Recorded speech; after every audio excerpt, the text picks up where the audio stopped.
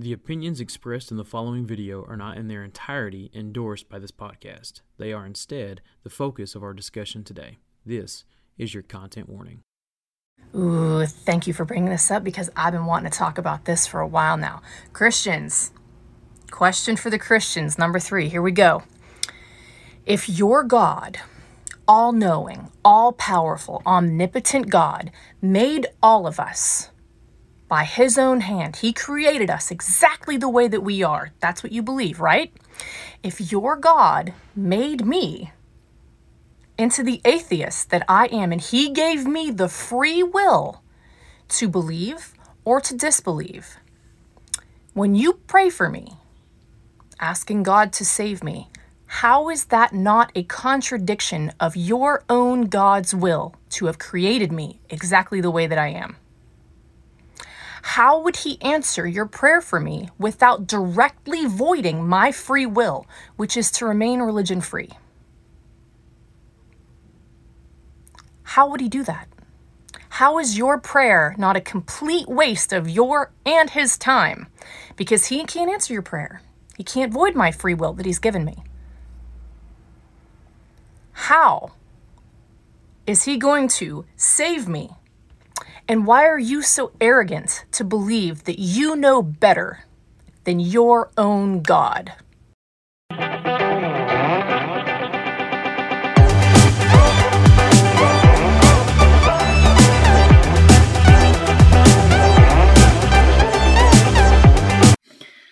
Oh man, it is good to be back, Joshua. How was your Thanksgiving, bud? Long. We had 3 in a row.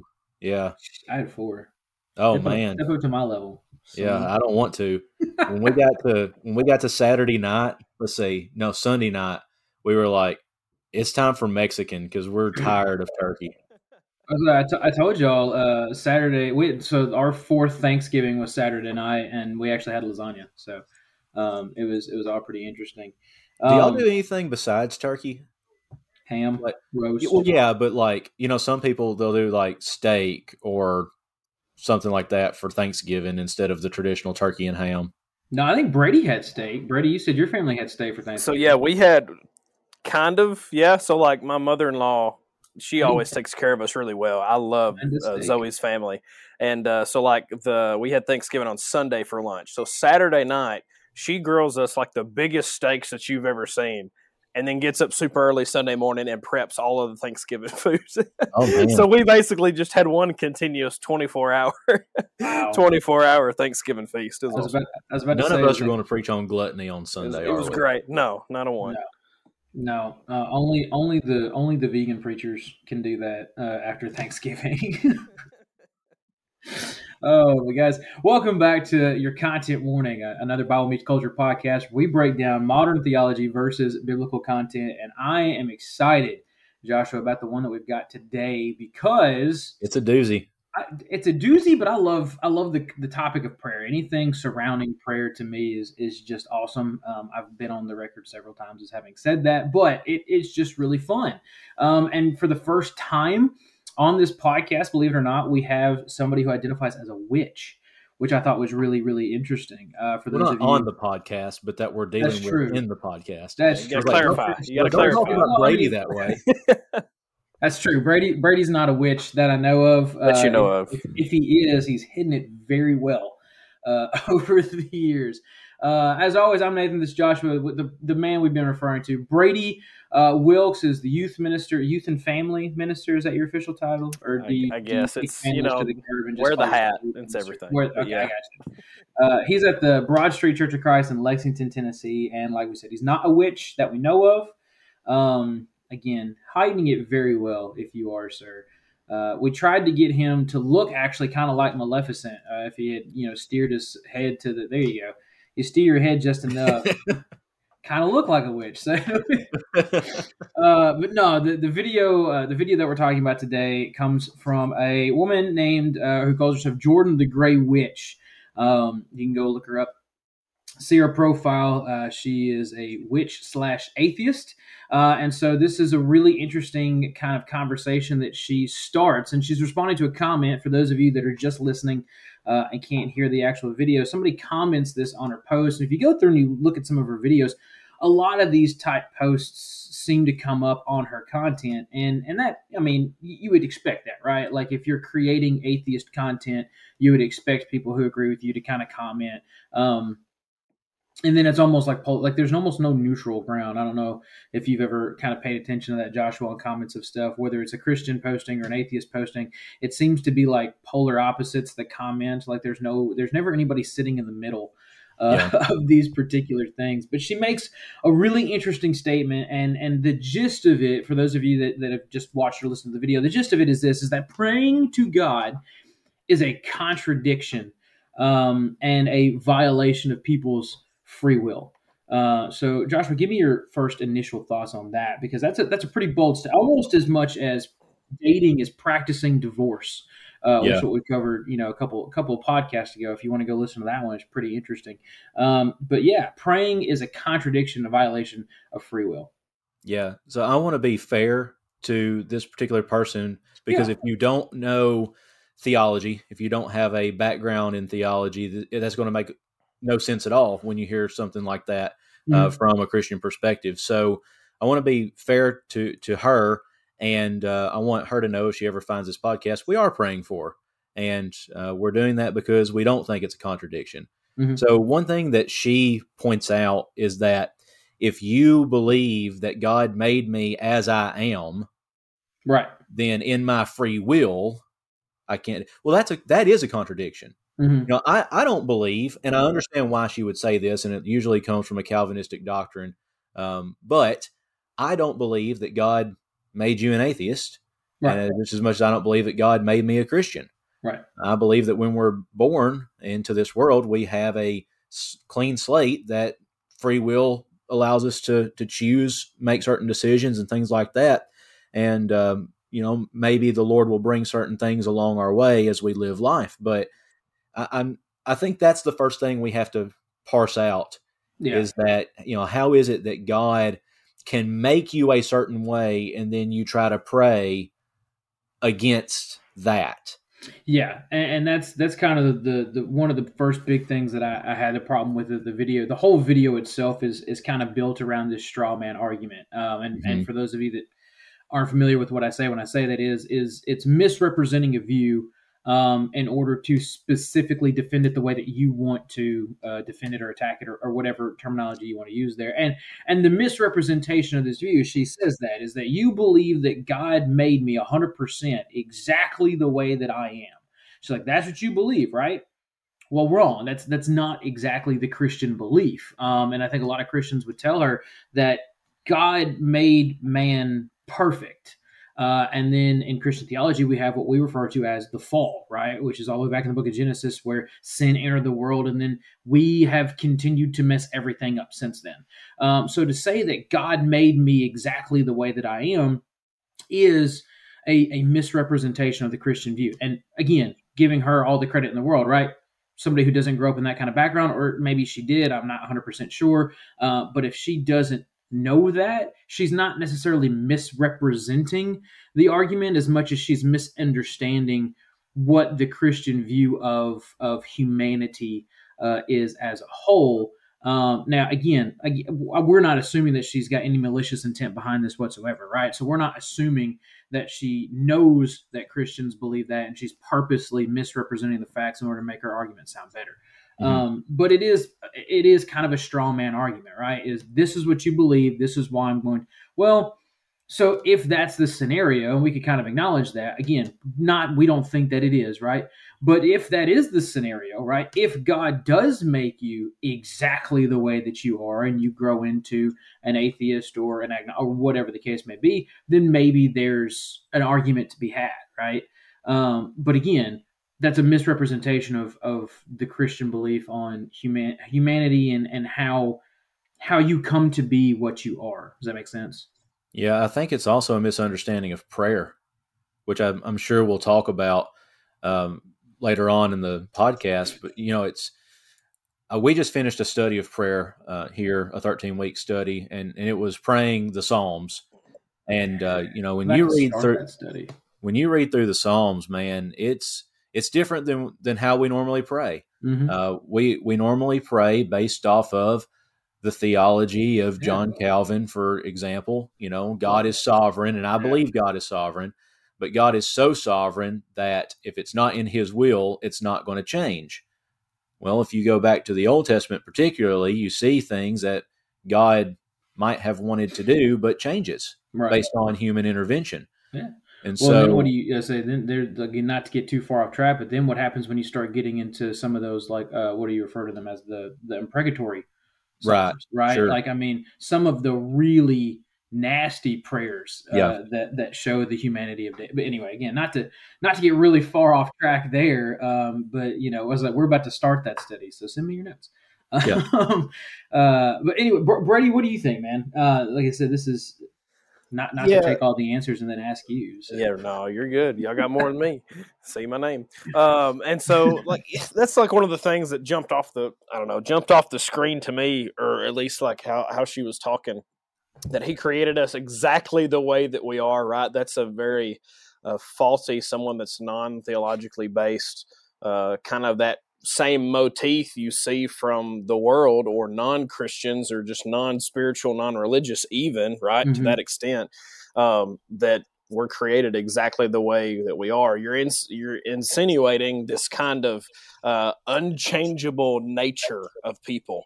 And we see that through a lot of different things, right? On somebody addicted to alcohol or drugs, or on somebody that is attracted to someone of the opposite sex, and that acts on those actions. People that want to leave their marriage for somebody else because they love somebody else. It's the way that I am, and I cannot change that. That's pervasive in a whole lot of different stuff. And so we understand and get that. But then you follow that statement up, that insinuating statement. I think it's a reasonable inference to say, okay, she's non-spiritual, she says this, that's more than likely a mentality there. That's a good inference to make. And she follows that up with, you can believe or disbelieve. You can choose to do one or the other. Well, that's kind of like you've already said. It's a defeating your own statement to begin with. Yeah. From both a theological and a non-theological standpoint of reasoning, right? Yeah. You're defeating your own statement. And that's what jumped off the page immediately to me, just like you guys said and pointed out, was that you're contradicting yourself a little bit when you open kind of that video with that kind of thing. Yeah. Well, here's something else, and y'all correct me if you disagree with this, and that's perfectly fine. Have you ever noticed that we only tend to apply this sort of logic to, like, quote unquote big things? Like when it comes to prayer, or when it comes to our sexual attraction, like nobody ever uses so things that you didn't like for a long period in your life, and then later in life you decided you did like those things, like peppers or onions, or a type of chocolate, or a type of soda. Nobody ever says, like, I don't like peppers because that's the way that God made me, right? Like, you grow in, like. Correct me if I'm wrong. I've never heard anybody say that. I never thought about it that way, but you're right. Yeah, but it's the same logic, right? Is that God made me exactly the way that I am. So if I don't like onions, it means that God made me to where I don't like onions. So at what point does something or nothing intervene to where? Because again, I grew up, I didn't like peppers and onions, and now I will put them on literally anything. I mean, just they're fantastic. I grew up not liking some of the things that I do like now.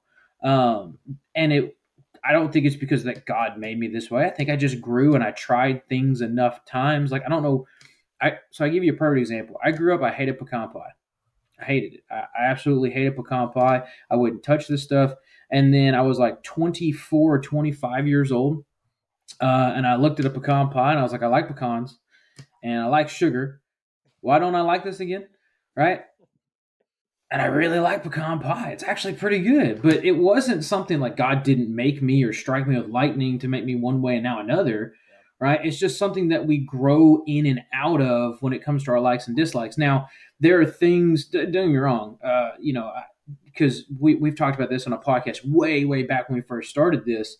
I don't ever remember actively making a choice to be attracted to the things that I am attracted to when it comes to my wife. Right. But again, I don't remember making a choice to like or not. It's just things things that we're exposed to, things that we immerse ourselves in, can affect the things that we are or aren't. And so again, correct me if I'm wrong, but I find that funny that we only want to use this kind of logic when it comes to, like, again, our sexual attraction or prayer or our theology or what, our basis in religion, period. But we won't apply this broad spectrum to anything else. I think you're right in what you're arguing, but I also think that there is a big difference between our human nature as such, which I would argue God made you male, therefore you are male, and you cannot become female. That's a little bit different than, God made you not like onions, and then you grew up and liked onions, because we're dealing with matters of human nature versus matters of preference and so forth. I think that leads us, though, to a really good question that we need to understand before we move on, which is, what does it mean when we say God made you? Because I think that's what she's hung up on. Because Christians say, well, God made you. God, you're made in the image of God. Well, if you're made in the image of God, but you're an atheist or insert whatever category here, what does that mean? Can you still be made in the image of God and then be all these things? Like, can you be made in the image of God and be an atheist?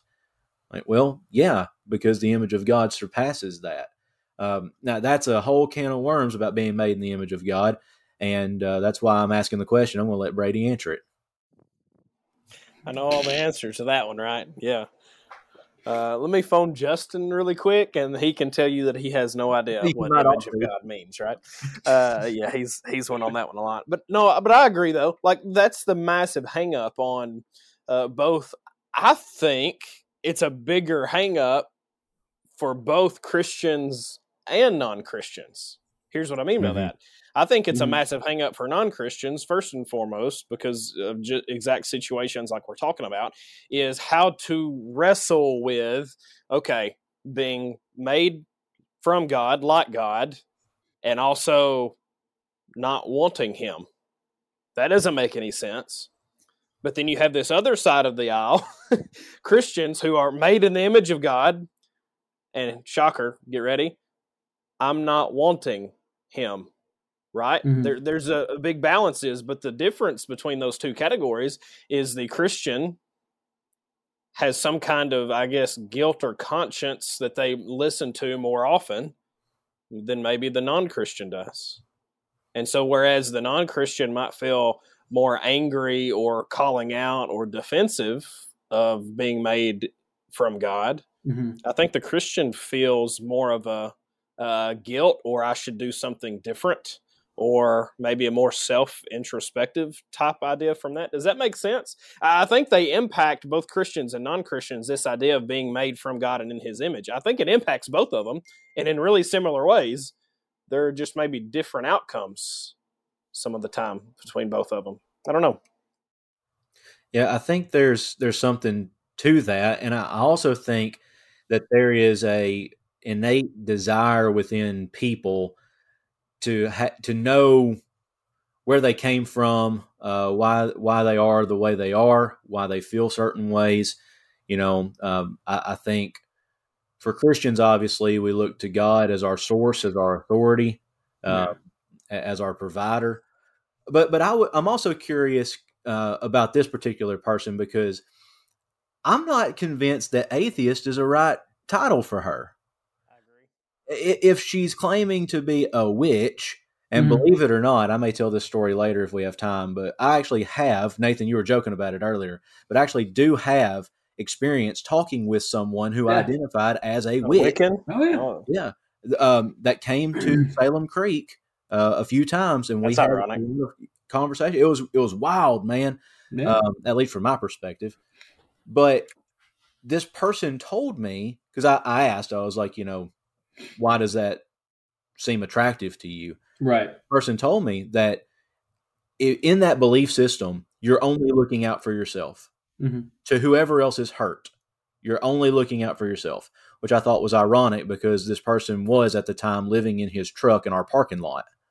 So looking out for yourself didn't really bode too well, did it? So what is it? Is it that you believe in nothing? Mm-hmm. I don't think so. Not for this person.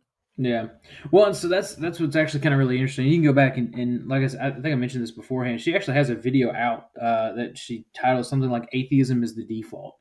But I think what it kind of boils down to is, and this is where I think our society has trended, especially like in the last decade, is everybody finds answers, and we just choose to live based on which ones we find the most satisfactory to ourselves. And for Jordan, if that means that identifying as a witch or practicing witchcraft or being an atheist, if those were the most satisfying answers to her, that's how she's gonna play off her personality based on, again, a lot of it is sometimes the rationality, not being able to wrap our minds around things. I'm actually working on a lesson now where I'm going to mention this idea that for whatever reason there's no bend in people anymore.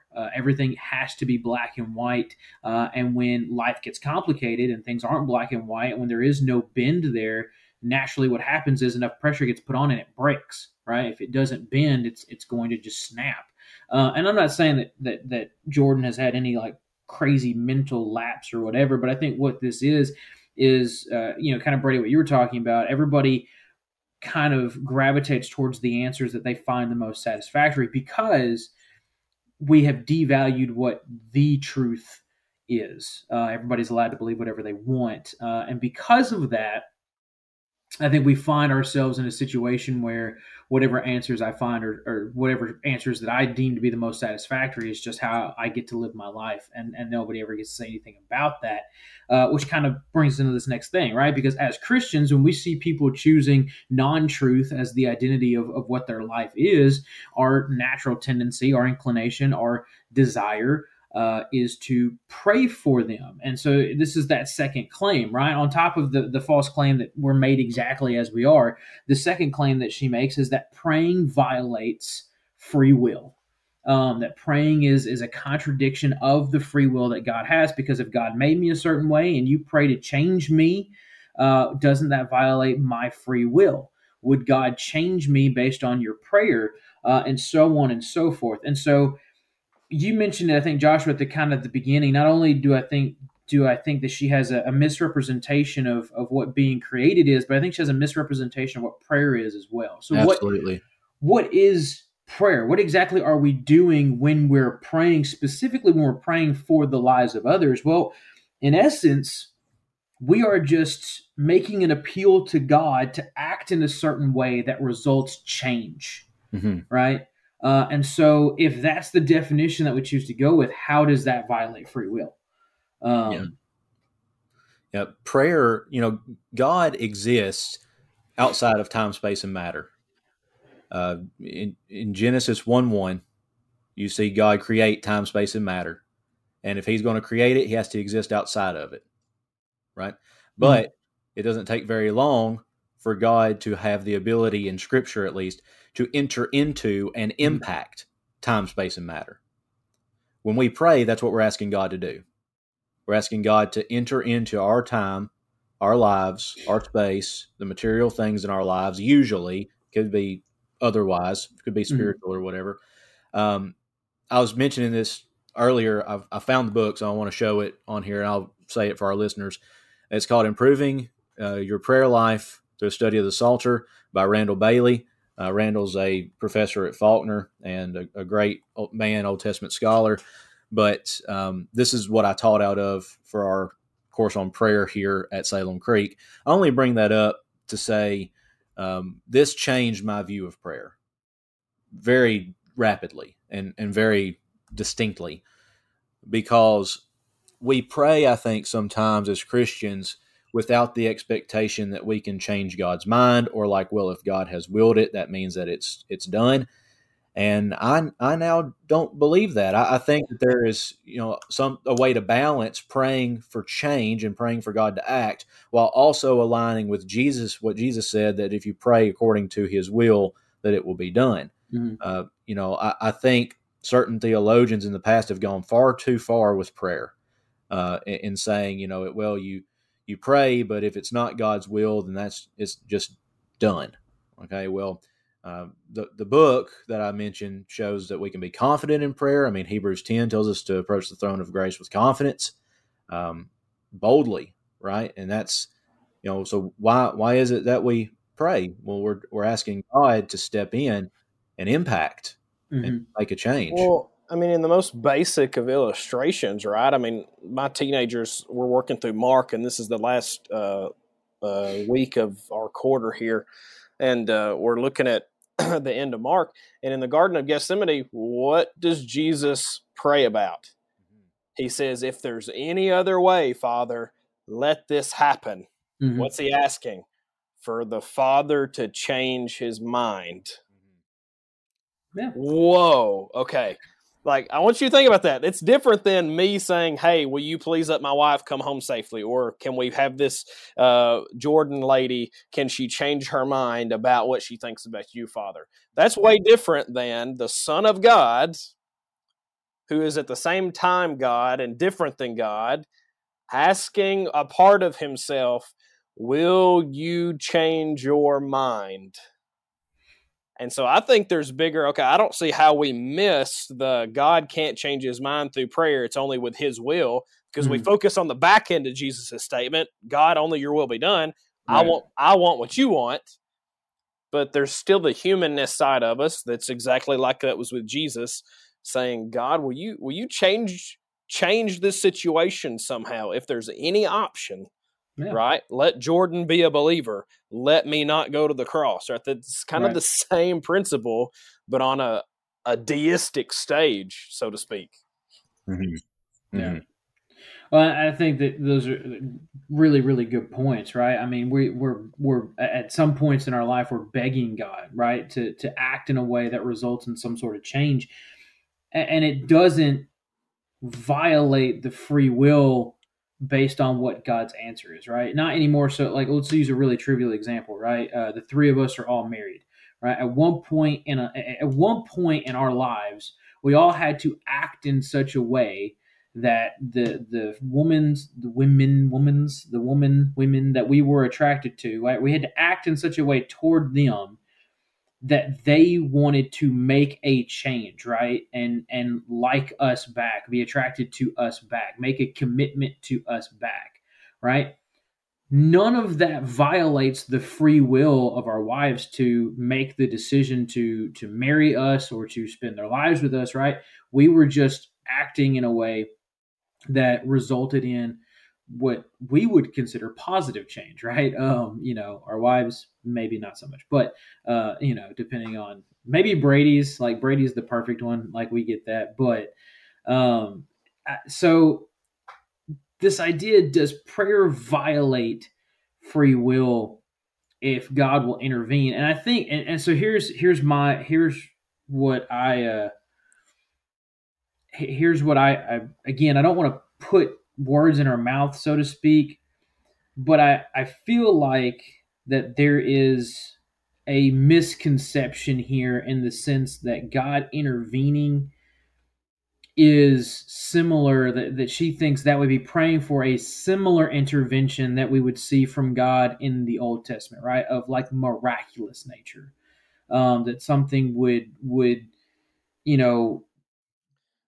make a huge impact. I don't know how I'm exactly trying to say this, but I think have that same thing on my stuff. Kind of get what I'm coming from, right? God intervening in somebody's life is not the same. She thinks that by me praying about her, if it was going to be God's will, there would be like a Damascus Road type interaction, right? And not so much just of a tweaking, so to speak, like a conversation that she has with somebody that made her think for half a second, and God working in that sort of way. I think she's expecting this idea of praying for somebody to change means that God would come down and violate free will by kind of like the old cartoonish striking you with a thunderbolt type deal, and all of a sudden you're a different person. Yeah, I think there's a big misconception maybe it's a big umbrella term to anyone who's not of a theological background, right? So even the tiniest faith Christian to the bigger faith Christian, we kind of understand that when God saves someone, or your saved journey, right? That put it in those words for this specific example, like it's a big umbrella of a lot of different factors.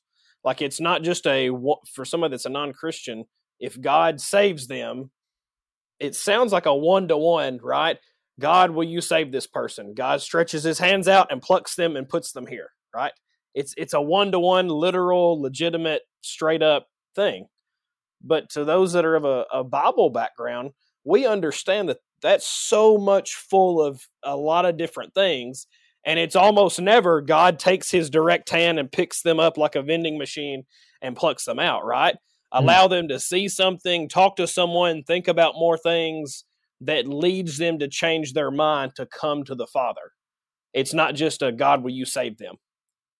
To outsiders, it's a one-to-one claw vending machine. To biblically based, it's way bigger of an understanding than just that. Yeah, there's I think too, especially someone who claims to be atheist and may not have, like we've been saying, may not have the understanding of Christian doctrine, may have never picked up a Bible. You know, it's one thing to know about something, and it's another thing to know something. Right? So I want to be, again, as I said at the beginning, I want to be fair. But there is a Christian doctrine that most Christians profess. I would not go this far, I don't think, but most Christians would profess that God is so sovereign that when he put things in order, and because God, quote unquote, has a plan for your life, heaven forbid, we'd read Jeremiah 29:11 in its context, but that God has such a plan for your life that there's nothing that you can do to change that. And because everything is fit together in such a puzzle piece kind of way for your life, then the sovereignty of God can't be broken. And when you have that mentality, and I'm not saying atheists have that mentality, I'm saying Christians promote that mentality. 100%. By the way, how dare you talk bad about the senior Sunday scripture right now?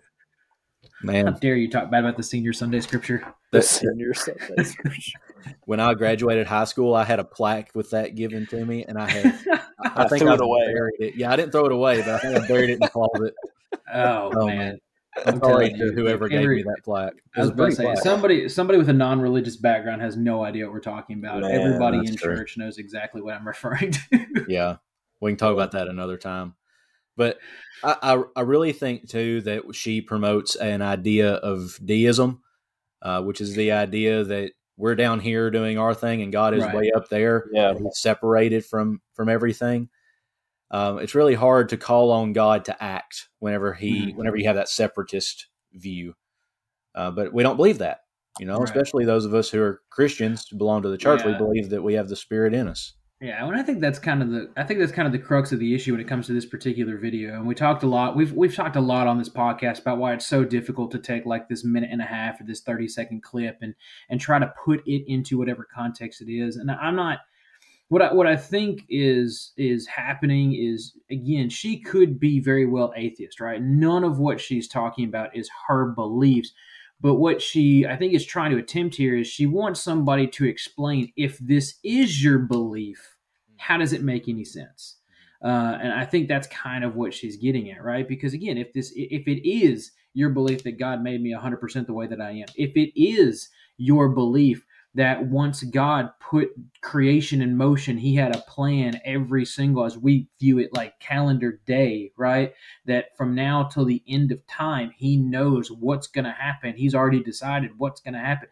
If those are your beliefs, how then does praying fit into that? And how does that work? What's the point of anything? Right, exactly. Yeah, right. Like if everything's set in motion, if he is truly omnipotent and omniscient, and I love how she used omnipotent as an atheist. Nobody generally talks about God's omnipotence unless they are defending him. But I love how you talk about that whole string of stuff. Yeah. None of it matters if God already knows the end credits.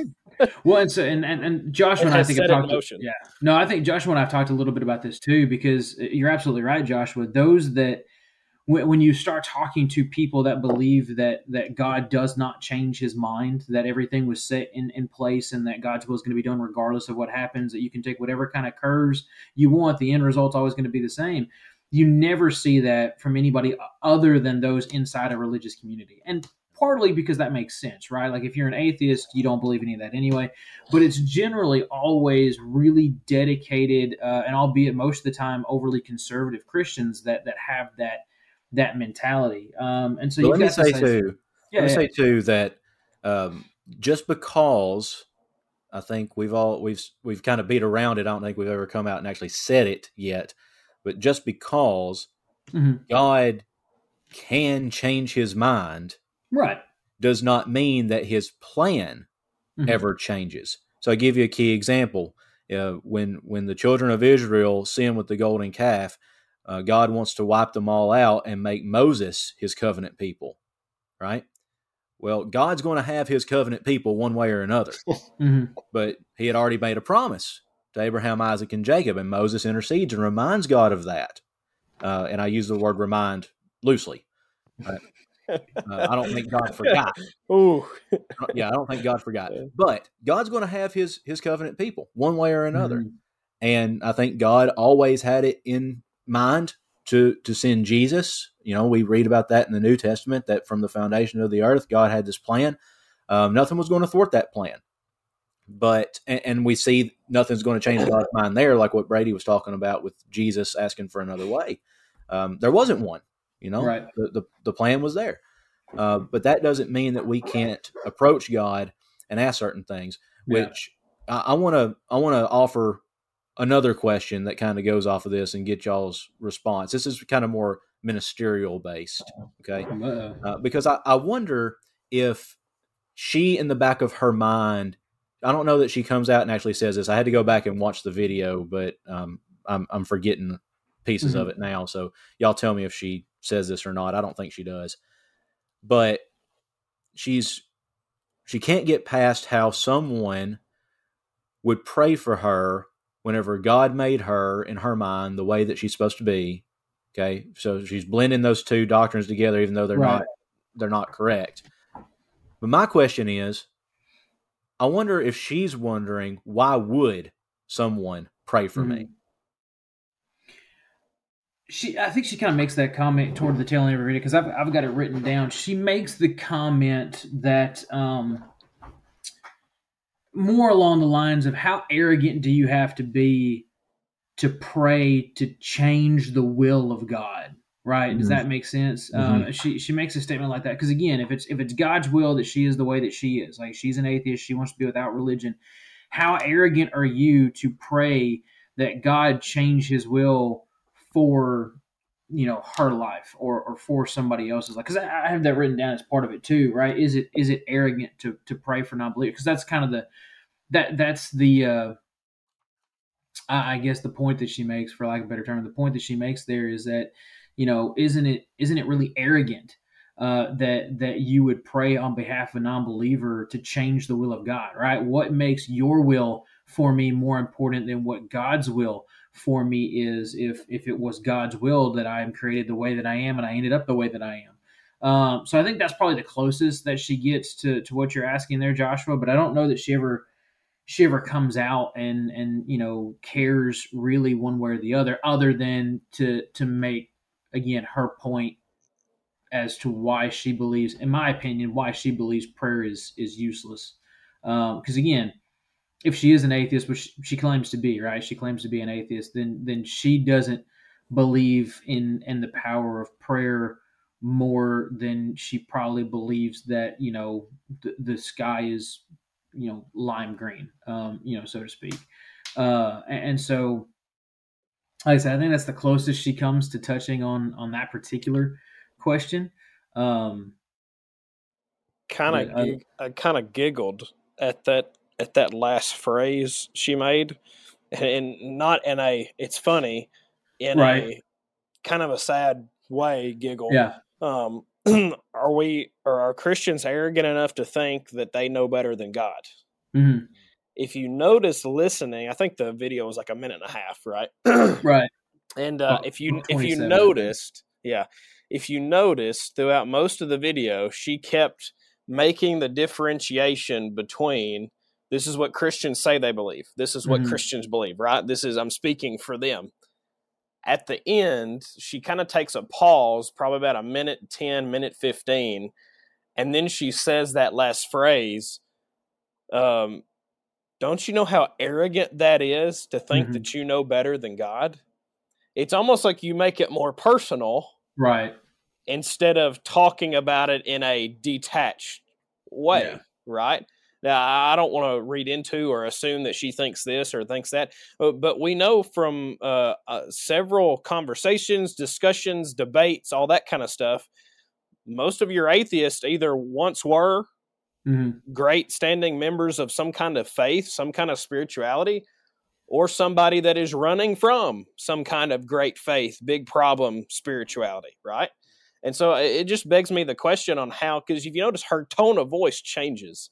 I try and pick up on body language. That's the counsel. That's the counselor and advice giver and guidance guy, right? You pick up on body language and verbal inflection and all that kind of stuff. And so if you notice, I mean, listen, her body language changes. She crooks her neck and her head a different way. And she has more of a locked in stare and her eyebrows furrowed, right? It just looks more personal to me there. Yeah. And so I wonder, are Christians so arrogant to think that they know better than God? Well, okay, so I don't know. That's something there.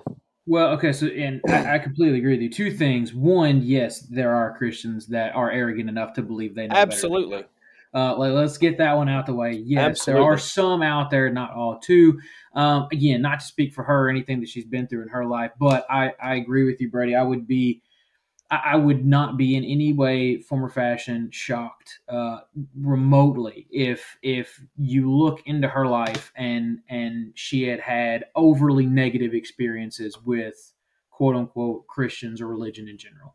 I completely agree with you there. And so again, that kind of all wraps up in this last little talking point that we've got here is it really arrogant to pray for non-believers? And the bottom line is because the claim is that to pray for non-believers is to pray for the change of God's will, when in actuality, again, that misconception, a bit of a straw man, right? But in actuality, the will of God is for Christians to pray for non-believers, right? Multiple times, Paul writes to churches in the first century and talks about how that, they are to pray for the salvation of the lost, that they do come to know and to love the truth. And so, again, from a Christian standpoint, no. Again, a lot of this is the arguments he's making is based off of misconception, but from a Christian standpoint, the will of God is for you to pray for non-believers. That is God's will. It's not a violation of it at all. Yeah, I think that we need to understand what the will of God actually is. Mm-hmm. The best definition that I've found for the will of God is found in Romans chapter 12 and verse 2, that which is good, acceptable, and perfect. Mm-hmm. If it ain't good, it ain't acceptable, and it ain't perfect, it ain't the will of God.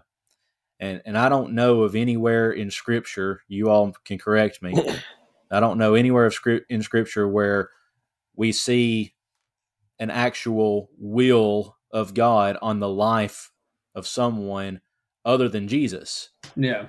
We see people called to a particular purpose. Sometimes they run from it. Sometimes they accept it. Right. But, this talk about God has a will for my life.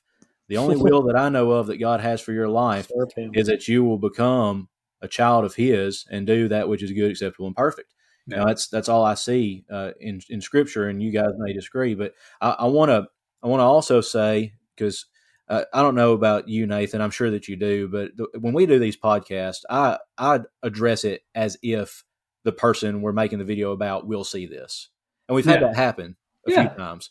And that's exciting when that happens because that engages a conversation. Really is. But I want to answer her, what I assume to be her deeper question, which is why do Christians pray for her? Right. I want to answer that. First, we love you. That you may have never heard that before from a Christian, especially if you've had a negative impact. You've probably seen the exact opposite. Right. Honestly. Right. We love you, and that's why we pray for you, because we love you. And we also pray because we believe God can act. And we hope that God will act in your life. And maybe maybe this podcast is God acting in her life or in the life of someone else.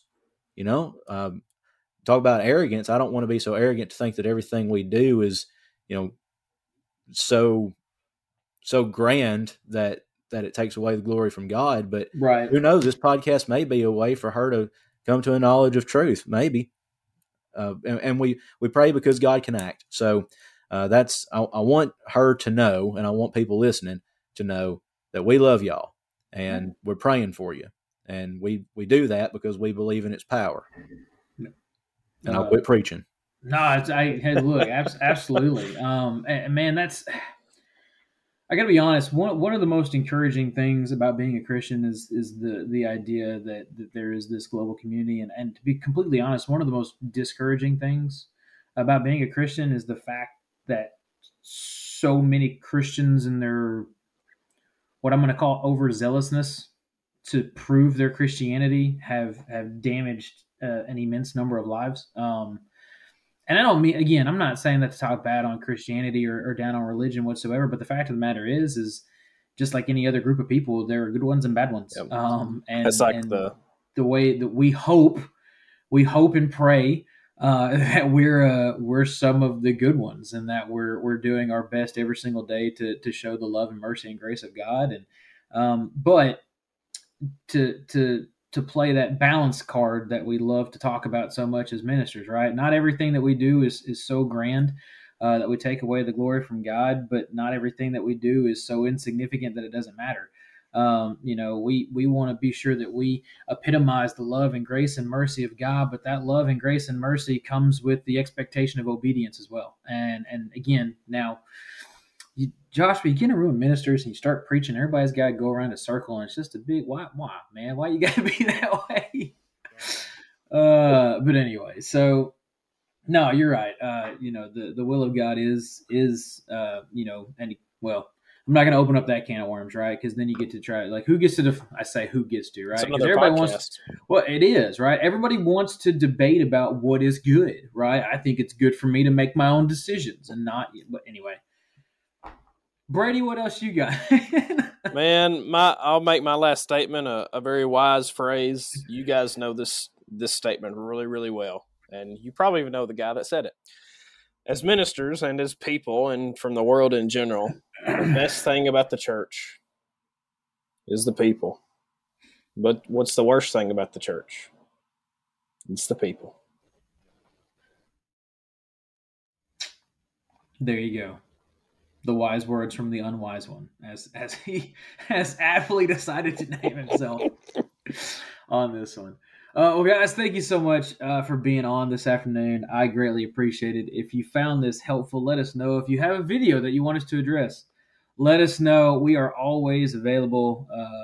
I say we're always available. If you can find us on social media, our home numbers or phone numbers or home addresses, right? We're always available. I'm not going to give all that stuff. Don't worry, Brady. I'm not going to give out all that stuff online. But there are people that watch. I live at the church building, so yeah, there you go. Yeah, exactly. Right. I was here at 5:45 this morning. I feel yeah. There you go. You're still there, man. Still there. Well, anyway, thank you so much for tuning in, guys. We appreciate it. If you have videos that you want us to address, be sure to let us know. Again, if you're ever in West or Middle Tennessee, you can come hang out with me or Joshua or Brady. Brady's over in West Tennessee as well. So, guys, until next time, thank you so much.